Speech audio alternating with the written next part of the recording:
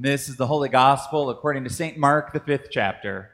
Glory to you, O Lord.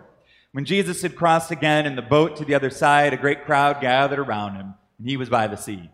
Then one of the leaders of the synagogue named Jairus came, and when he saw him, fell at his feet, and begged him repeatedly, "My little daughter is at the point of death. Come and lay your hands on her, so that she may be made well and live."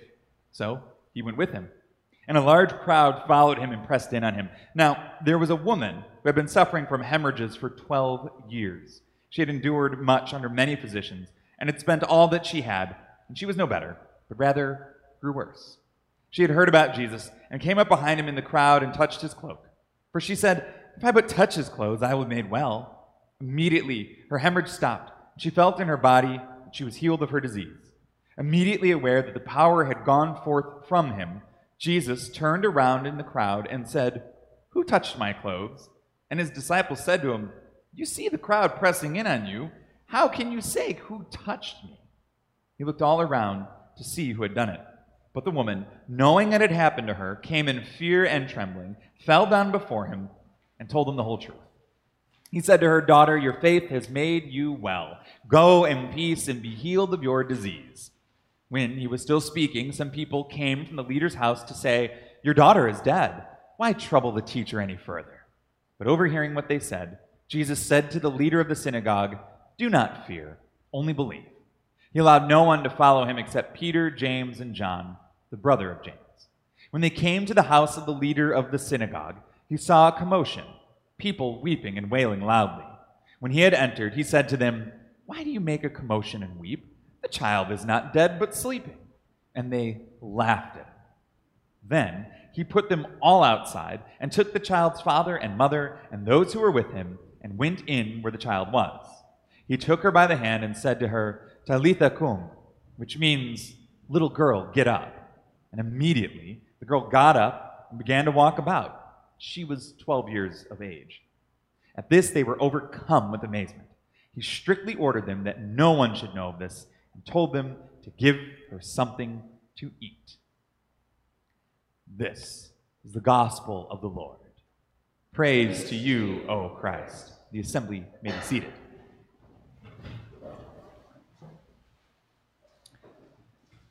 Grace and peace to you from God, our Creator, and our Lord and Savior, Jesus Christ. Amen. I don't normally do this, but I want to start my sermon with an apology. Not for this week's sermon, that'll be the judgment to be made soon, but for last week's sermon. I apologize because I gave a sermon about a storm, a fearful storm. And my children, who are fearful of storms, at 11 p.m. that very night were woken up to alarms, disoriented, and not terribly thrilled. And so I apologize for speaking that into their existence.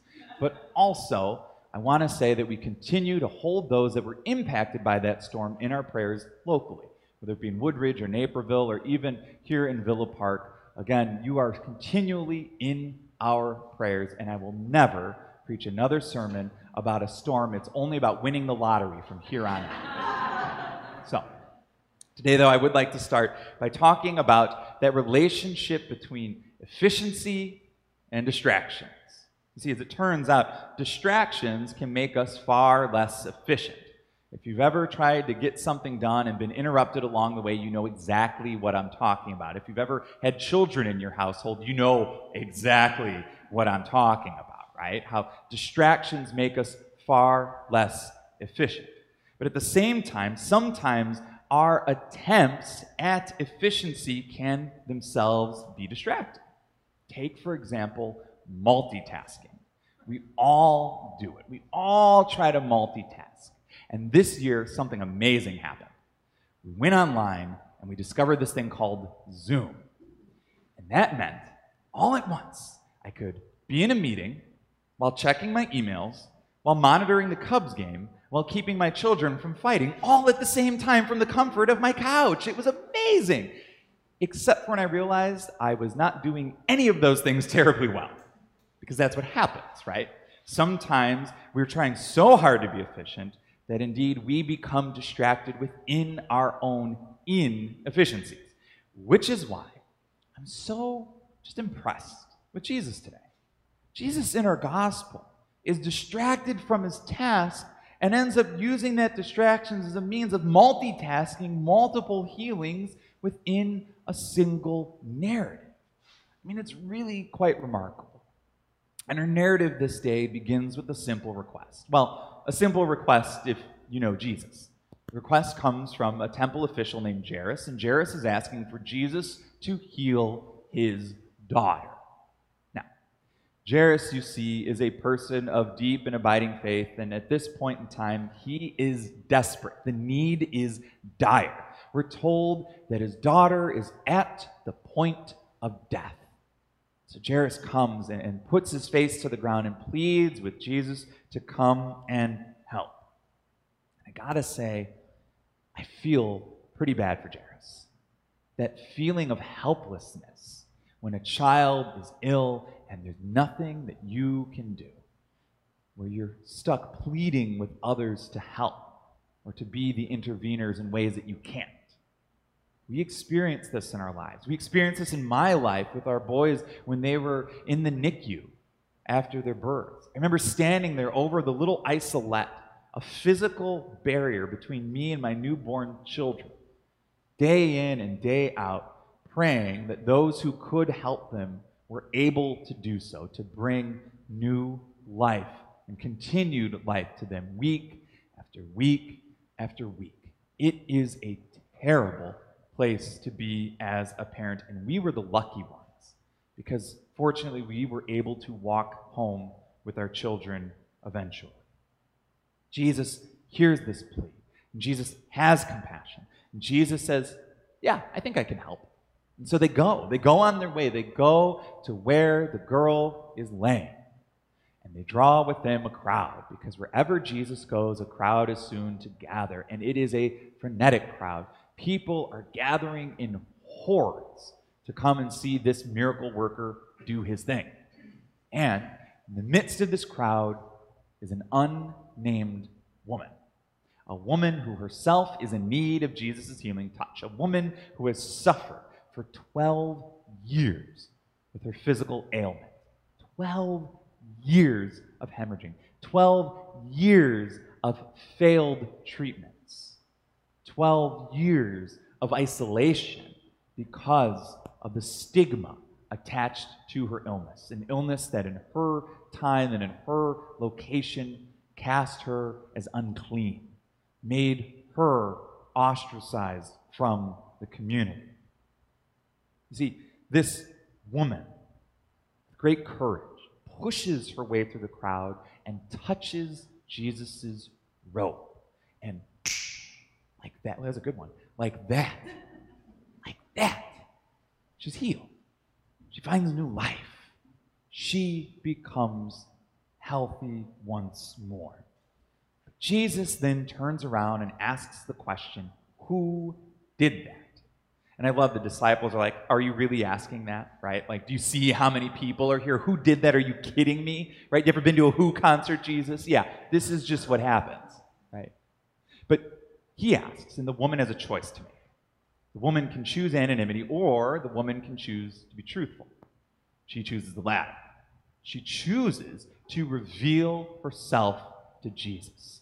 And we're told she does so with fear and trembling. This, dear people, is what God-fearing looks like. This woman is God-fearing. Her faithfulness in Christ, who he is as the divine, who he is as the very presence of God in their midst, has stricken fear into her, even though she has been healed by him, even though she knows that he is still a person. She is God-fearing. She comes and she admits that it was her. Jesus then reaffirms, not only now you've been healed, but now you know peace. And not only now do you know peace, but now I name you as my daughter. No longer an unnamed woman in a crowd. She is now kin to Jesus himself. Speaking of daughters, while all of this is unfolding, word comes along that Jairus' daughter has succumbed to her illness. She has died. They didn't get there in time. And if I'm Jairus, I gotta say, I'm heartbroken. I mean, my heart breaks for him, just thinking about what that must be like. But I also wonder if he was frustrated. Frustrated at Jesus. Frustrated at the fact that he was distracted by this unnamed woman along the way. And what if, right? What if he didn't stop to have that interaction? What if he didn't stop to figure out who took that power from him? What if? The question we ask ourselves whenever things go wrong. What if I had done this? Then would that have happened? It's too late. It's too late. Jesus, you see, could have said, not now. Jesus could have said, maybe later. Jesus could have said to the woman, take a number, get in line, I'm heading now. These are the kinds of things that we say when we don't want to be distracted. These are the kinds of things that we say when we feel like the task before us is too important to be interrupted. I do it all the time myself. And we know that this is really an issue because the girl is dead. The household finally just says, just leave him alone. Leave Jesus alone. What's the point? When Jesus does show up and he says she's sleeping, not dead, they laugh at him. This girl has died.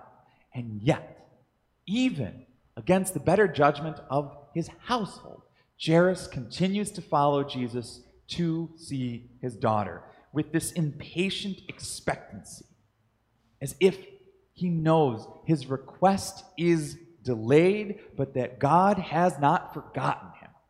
Because you see, God's infinite healing and mercy and love creates space for interruption that our finite lives simply cannot allow for. Jesus, as the divine, literally has all the time in the world, and he knows that, and Jairus trusts them.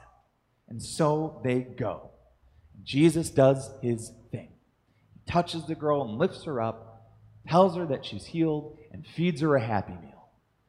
And the story ends happily ever after. Oh, don't we all love that when a story ends happily ever after? Oh, perfect. But here's my problem. This story is like 2,000 years old, about people I don't know. And if I'm being honest, people I do know have similar needs for healing. What about them? That's my struggle as a pastor. What about them? What about those people in our lives who continue to pray but remain indefinitely delayed in finding an answer? Because I will tell you this, as your pastor, the last 4 years or so, countless individuals, some of whom are in this room, I've been there with you as we've prayed those prayers, as we've sat there, praying for God's divine intervention on our time, praying that maybe like Jairus, we will receive healing. I've been privy to those prayers that you pray yourselves, day in and day out, the prayers we lift up weekly in worship, prayers that we have that ending like Jairus and this unnamed woman have. And the truth of the matter is, seldom do we get that miraculous healing. And I don't want you to blame yourself. The challenge to this is that it's not a lack of faith is the problem. It's not that you're not praying hard enough or right enough. It has nothing to do with you. Maybe, just maybe, sometimes the answers to our prayers for healing and wholeness and peace in the face of disappointment are answered by coming to know God's peaceful presence in that moment.